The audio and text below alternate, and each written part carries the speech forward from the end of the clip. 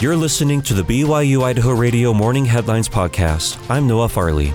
Here are your morning headlines for Thursday, November 10th. A woman died after a crash in Grand Teton National Park. According to East Idaho News, at about 11 a.m. on Tuesday, Teton Interagency Dispatch Center got a call reporting a motor vehicle accident on U.S. Highway 89 in Grand Teton National Park. Park rangers responded to the scene of the crash, which involved an SUV and a semi-truck near Teton Point Turnout. The two occupants from the SUV were taken to St. John's Medical Center by ambulance. The first occupant, Pamela Paltridge of Australia, died from her injuries. The second occupant was treated and has been released. The driver of the semi-truck was treated at the scene and released. Wyoming Highway Patrol is investigating the accident. BYU Idaho's Dynamic Jazz Combos group is set to perform its second and final show of the semester on November 16th at 7:30 p.m. in the Ensemble Hall at the Eliza R. Snow Building.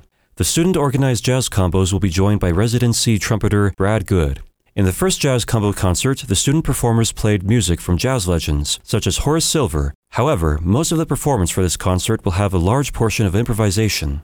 Jazz combo faculty member Dr. Aaron Miller explains what type of music the concert will feature. The concert itself should feature original music by Brad, played by the combos with Brad, as well as original music by members of the combo. So for the second concert, they're all in charge of composing their own tunes and writing their own music.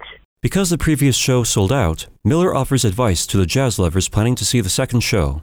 I would encourage people to get tickets ahead of time so that they can not be lined up at the ticket office that night. However, we're also making sure that we have plenty of seating for everybody. Last time we had, I think, 20 or 30 people that didn't get in, and we really want to have them there. So we've made sure that we've made adjustments in that room. Tickets are available at the University Store in the Manwaring Center or online at tickets.byui.edu. The Mammoth Hot Springs Hotel at Yellowstone National Park will remain closed to overnight guests from December through March 2023. The hotel initially closed due to damage caused by the historic flood in June. While food services will be unavailable during closure, the hotel gift shop, lobby, and ski shop will be open. Snow coach services between Mammoth Hot Springs and other iconic locations will still be available. For updates about park closures, visit nps.gov. Thanks for listening to the morning headlines for Thursday, November 10th, 2022. I'm Noah Farley. You can catch more news, interviews, and great content on our podcast feed. Just ask Alexa, Google, or Siri to play the latest BYU Idaho Radio podcast, or listen to us for free on your favorite podcast app, like Apple Podcasts, Google Podcasts, Spotify, SoundCloud, or Stitcher. This is BYU Idaho Radio.